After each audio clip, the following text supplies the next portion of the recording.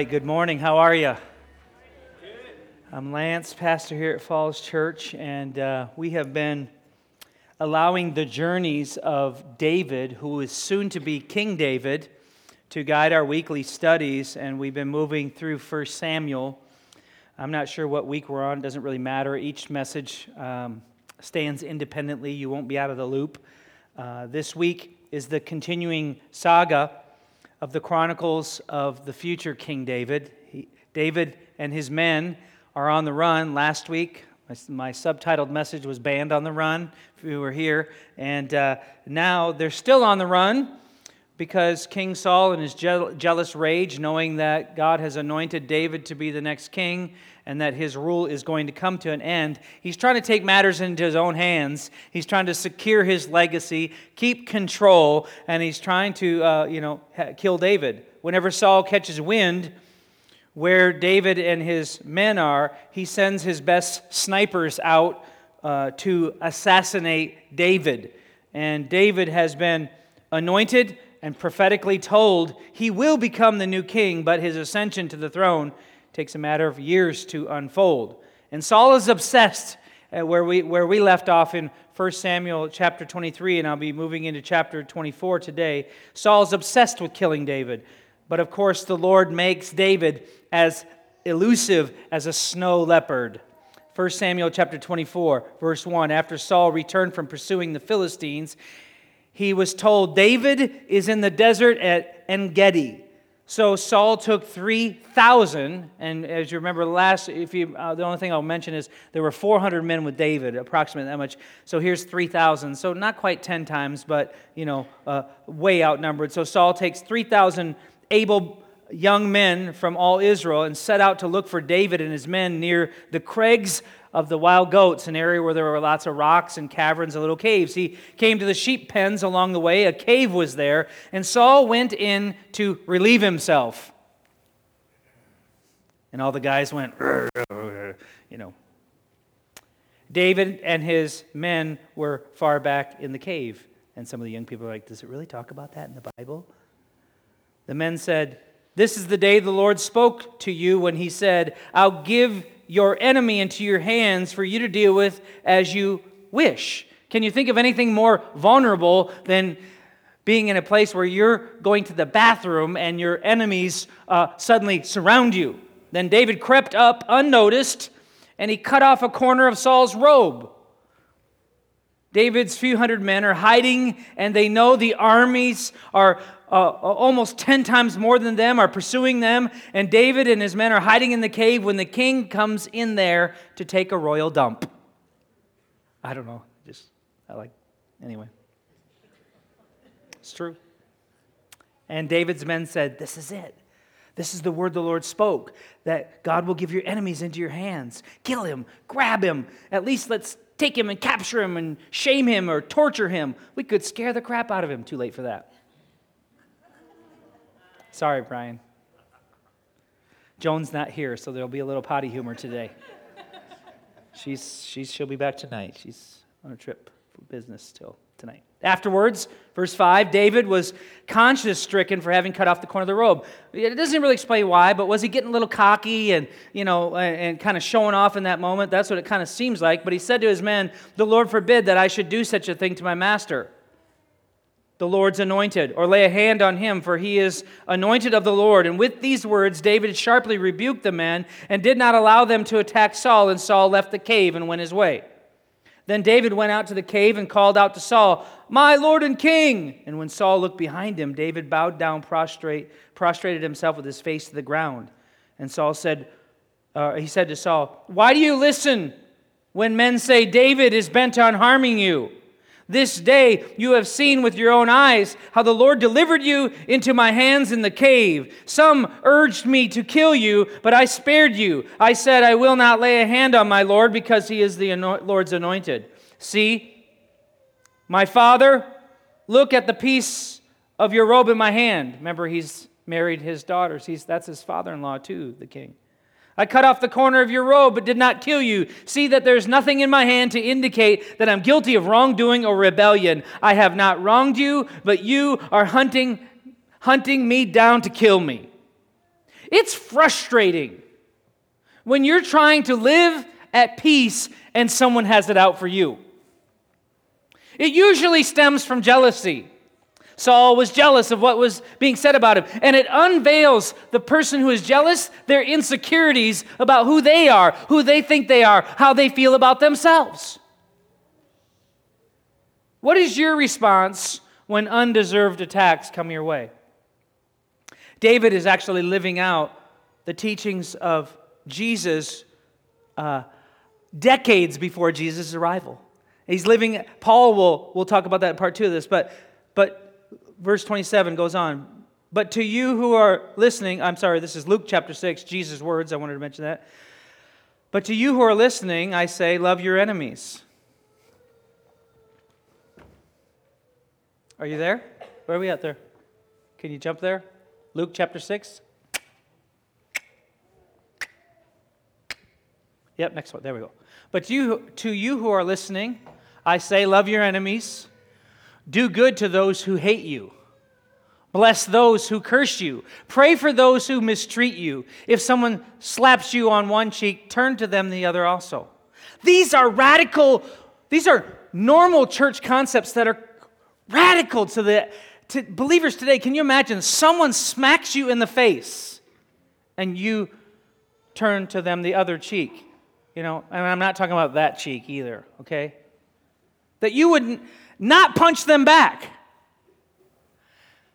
If someone takes your coat, do not withhold your shirt from them. If they steal your personal possessions, let them get away with it. If someone give to everyone who asks you, and if anyone takes what belongs to you, do not demand it back.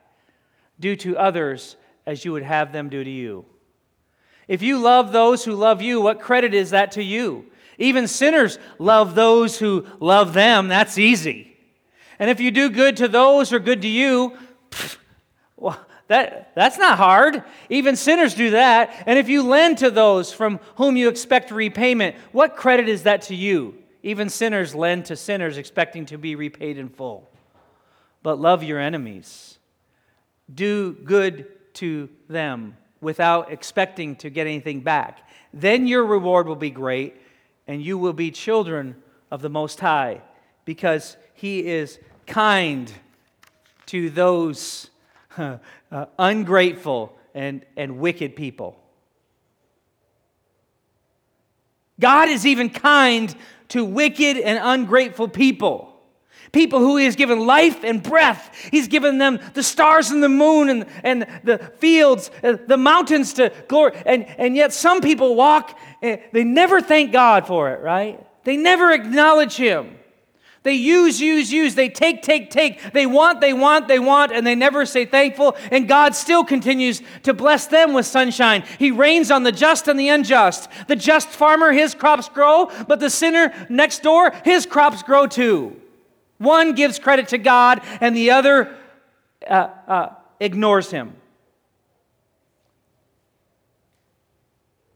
It's hard to do in a world of people that will take advantage of you, right?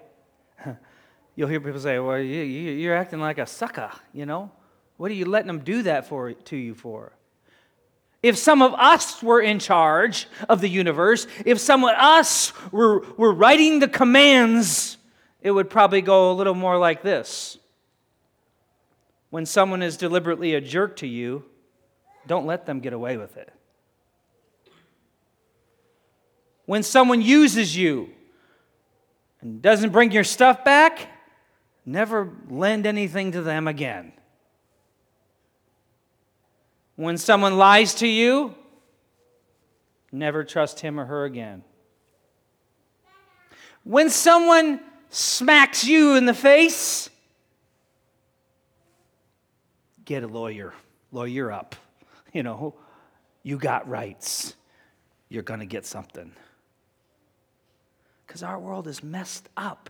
It makes the kingdom of God and the words of Jesus like this seem like bizarro world. Who can live like that in today's hostility, in this culture of get what you can, of get yours while you still can? And if some of us were in charge and making the rules, we'd probably do things differently than God. We might have rules like this. When someone rants on social media and takes a cheap shot at you, unfriend them. Bloop. When someone honks at you and freaks out at you on the road and gives you the bird, giveth to them the double bird.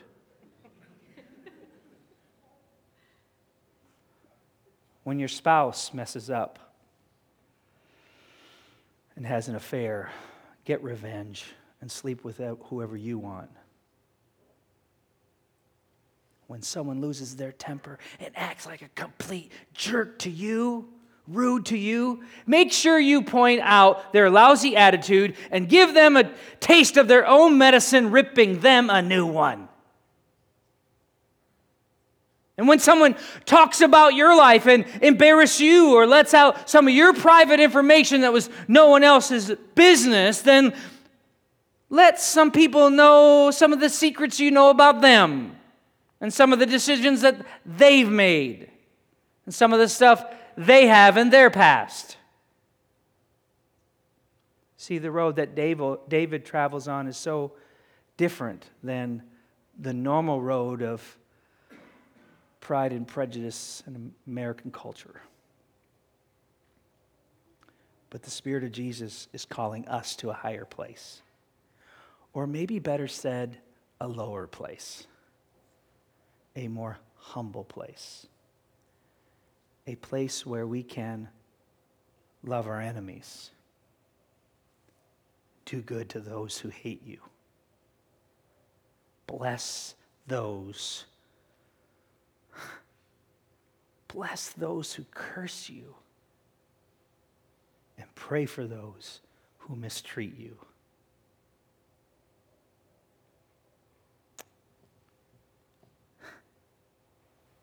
Seems pretty easy on the notes of a sermon. But when somebody literally assaults you, when they really threaten you or your family, when they freak out in your face, most likely will react. We might even strike back. And then we'll look for those who will console us. You had a right to fight back. You had a right to get even with them. You should learn to use the art of the counterpunch. The Spirit of Jesus is calling a generation of people that are peacemakers in a hostile world. And it's going to be a challenge. And you're going to need the Spirit of God to help you walk through on these words of Jesus. But I'll promise you,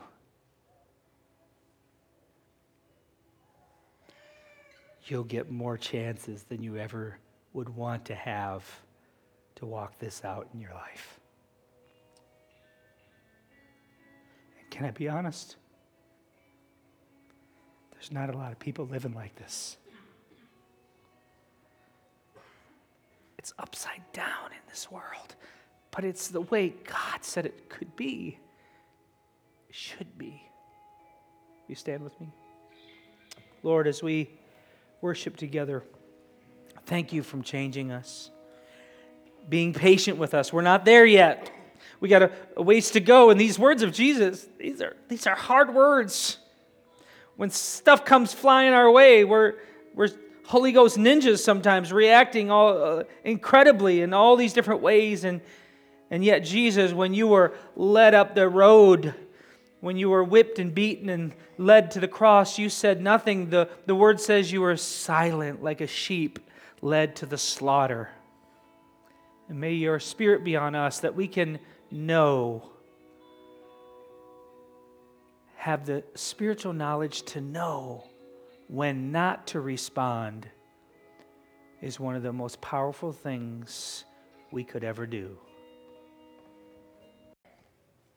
David attempts to work some things out. He has an opportunity The king has exposed himself literally in front of David in a very vulnerable position, and instead, David takes this opportunity to try to have an upfront conversation. Why? Why are you acting this way? Verse 12, he says, "May the Lord judge between you and me, and may the Lord avenge the wrongs you've done to me, but my hand will not touch you. You've taken away my home, you've taken away my wives, you've endangered my family. My family's in hiding as well. My brothers and sisters, my mom and dad have left their home near the castle. They're hiding in the cave with me. But my hand will not touch you. As the old saying goes, from evildoers come evil deeds. So my hand will not touch you." This is an old saying. It's so old that, 3,000 years ago it was an old saying.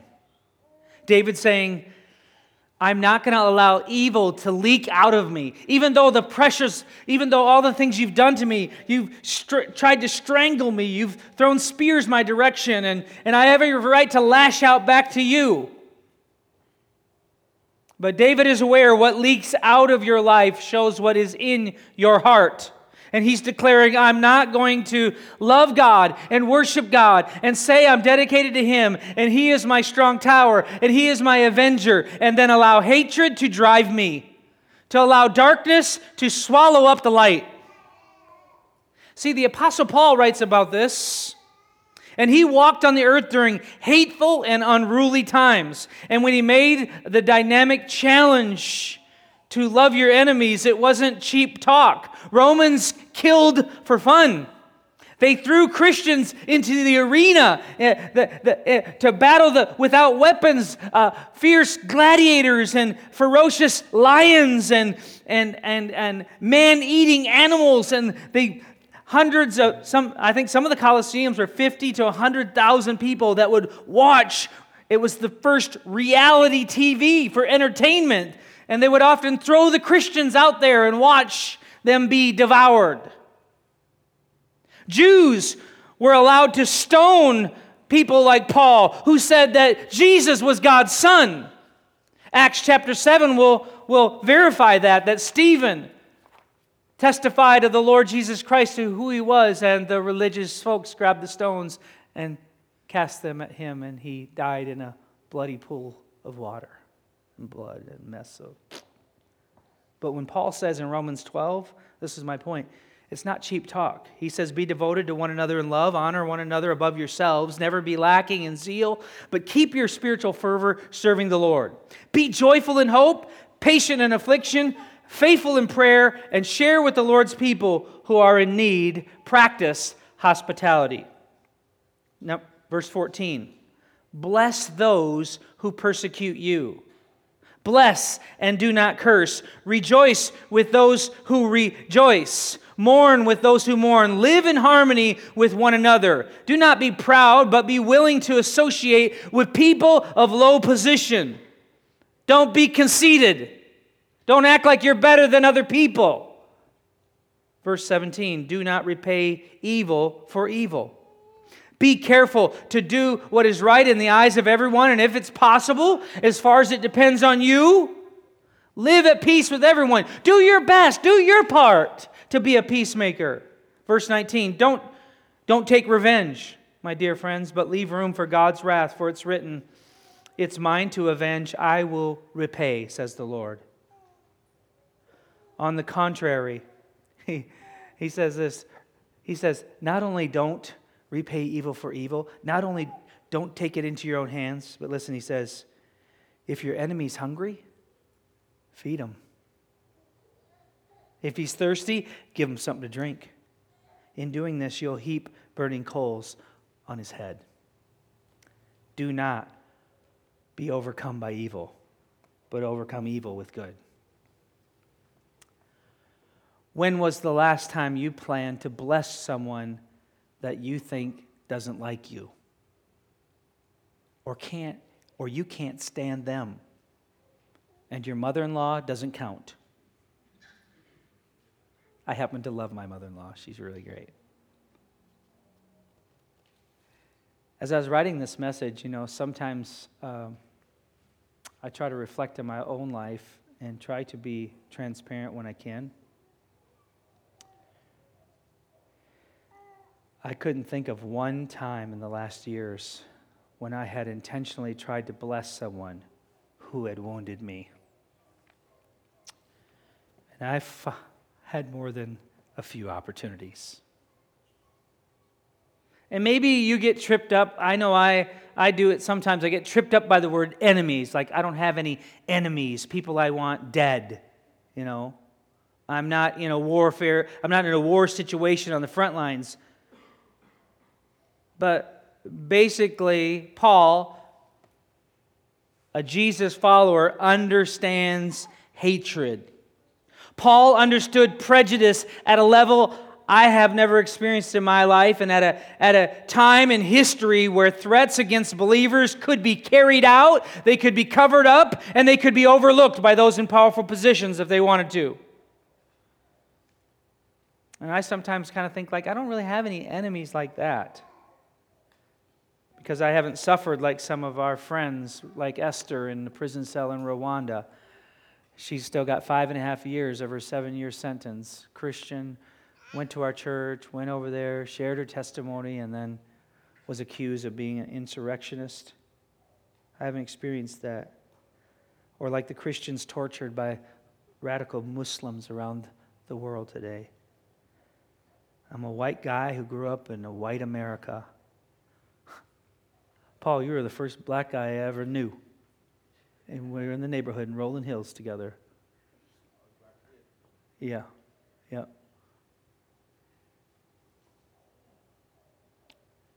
But don't let the word enemy take you into a military mindset, because the word here is ekthros, and it means men who have enmity with God by their sin. Men who oppose God in their minds. Now that makes a really broad sweep. Ekthros, those who don't believe, those who hate God and don't like His followers, enemies of the cause of Christ. I think we all know a lot of those people.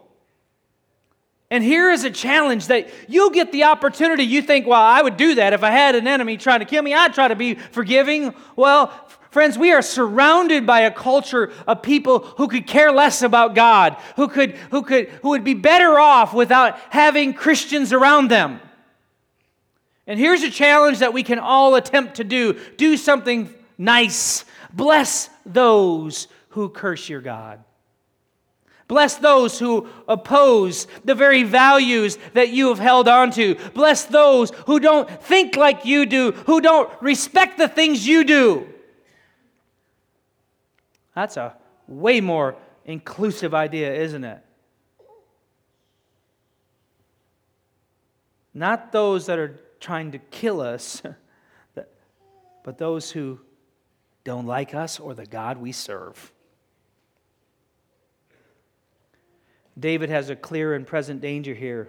A powerful ruler trying to kill him, and yet he speaks well of King Saul. He even blesses him and commits to watching over the guy who hates him and wants him dead and is trying to kill him. He says, I commit that when I'm king, I will watch over your family. Listen, David says, who have you come out against? Verse 14, who are you pursuing? A dead dog? David's like, I have nothing anymore. I'm out here living in a cave. I'm a flea. And may the Lord be our judge and decide between us. May He consider my cause and uphold it. May He vindicate me by delivering me from your hand. And when David finished saying this, Saul asked, is that your voice, David, my son? He married his daughter. This is his father-in-law. And he wept aloud. You're more righteous than I. He said, you've treated me well, but I've treated you badly. You've just now told me about the good you did to me. The Lord delivered me into your hands, but you did not kill me. When a man finds his enemy, does he let him get away unharmed? But may the Lord reward you well for the way you treated me today. I know that you will surely be king, and that the kingdom of Israel will be established in your hands. Verse 21, now swear to me, David, swear to me by the Lord that you will not kill off my descendants or wipe out my name from my father's family. So David gave him his oath, and Saul returned home, but David and his men went back into their hiding spot. Pretty radical. To commit to blessing those hostile towards God and us. Because the natural thing is to defend yourself. The natural thing is to prove that you had good motives. Prove that you were right. Prove that you didn't do anything. And how wrong they are, how cruel they are, how tainted they are. And the Apostle Paul went on to tell the Corinthian church, he said, the very fact that you have lawsuits among you means you're completely defeated already. He says, why not rather be wronged? Why not be cheated? When was the last time you heard about someone being cheated, and as a Christian you said to them, you know what? This is a really cool opportunity for you to just leave it in the hands of God. And in His time, someday, somehow, some way, the Lord will probably correct that person in a more perfect way than you could ever dream. Because the Lord will not do more than they deserve, nor will He stop short. Like, we always have a hard time figuring out the line, don't we? Like, what should our response be? You know, how much back? How far back should we lash towards them? And then, I guess, when was the last time you heard someone getting ripped off, somebody cheated, and you said, let it go, leave it in the hands of the Lord? And may I suggest to you, friend, that you put together a little care package for this person and send it over to them, just to bless them right after they ripped you off. Wow. Cuckoo, cuckoo, cuckoo. And yet it's exactly what Jesus is saying should be normal. You become so much like the world with your rights and your independence, and that you get respect, and that you get fairness, and that you're treated well, and that you're honored. And yet Jesus didn't receive any of those things, and He kept His mouth shut even all the way up to the cross. And we're all better for it. Because sometimes the most powerful thing you can do is nothing. But you don't do it as nothing out of weakness. You don't do it as nothing because you don't have options. You do nothing to say, Lord, this is in your hands. I trust you. I trust you're going to take care of me. You're going to make things work out for me. I don't have to force this. Will you come help? We're going to end with communion. Well, this won't take real long. We're going to break bread together, and I want to challenge you through this communion to love those who you might feel hate you. Can I sneak one of those from you, Des? Thank you. Just hold on to them, and we'll pray and take both of them, the symbol of the bread and the symbol of the cup at the same time. But I want to challenge you to love those who have given you no reason to love them. Matter of fact, they've given you reasons not to. To do good to those who make it hard on you. And when you're mistreated, don't raise a fuss. Let your non-reaction be an offering to the Lord, that you trust that God can avenge far better than we ever could. Can you trust Him?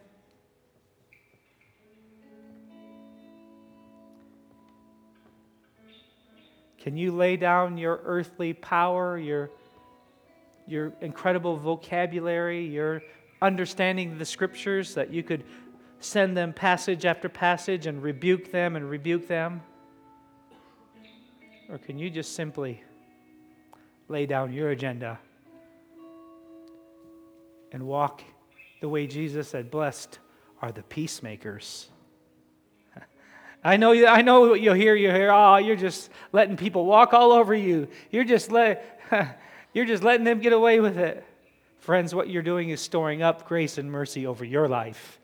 What you're doing is making it so God doesn't have to punish you for all of your errors because you've lived a life of grace and mercy and forgiveness. And you know what's going to come your way? Piles of grace, piles of mercy, piles of forgiveness. Instead of you having to pay the price for all your wrongdoings, the grace of God will be over you. Wow. We just take a moment between you and the Lord, because I believe the Holy Spirit is going to give you so many opportunities to do something very powerful as unto the Lord that will look so weak, that will look on the surface as so ineffective, that may even appear on the surface as you're enabling that person, you're empowering them to do more, you're helping them out to just keep ripping people off and taking advantage of people. But I'm here to declare to you that Jesus said it was completely different than that. That's the way of the world.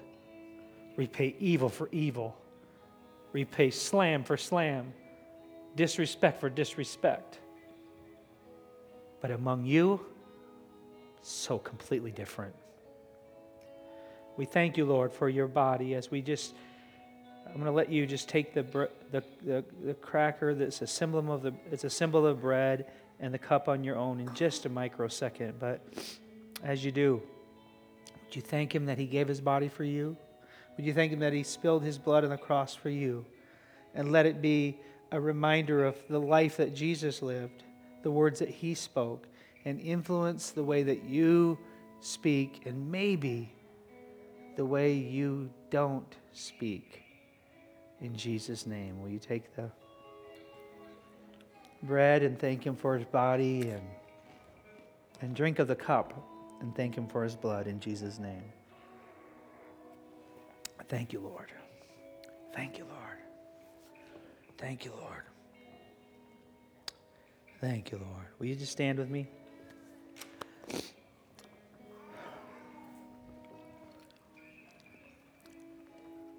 We need your help, Lord, to walk out the words of Jesus in these last great days as a different kind of people. In Jesus' name. And all the church said. You can find us online at Falls.Church or by searching Facebook at facebook.com/fallschurch.cc.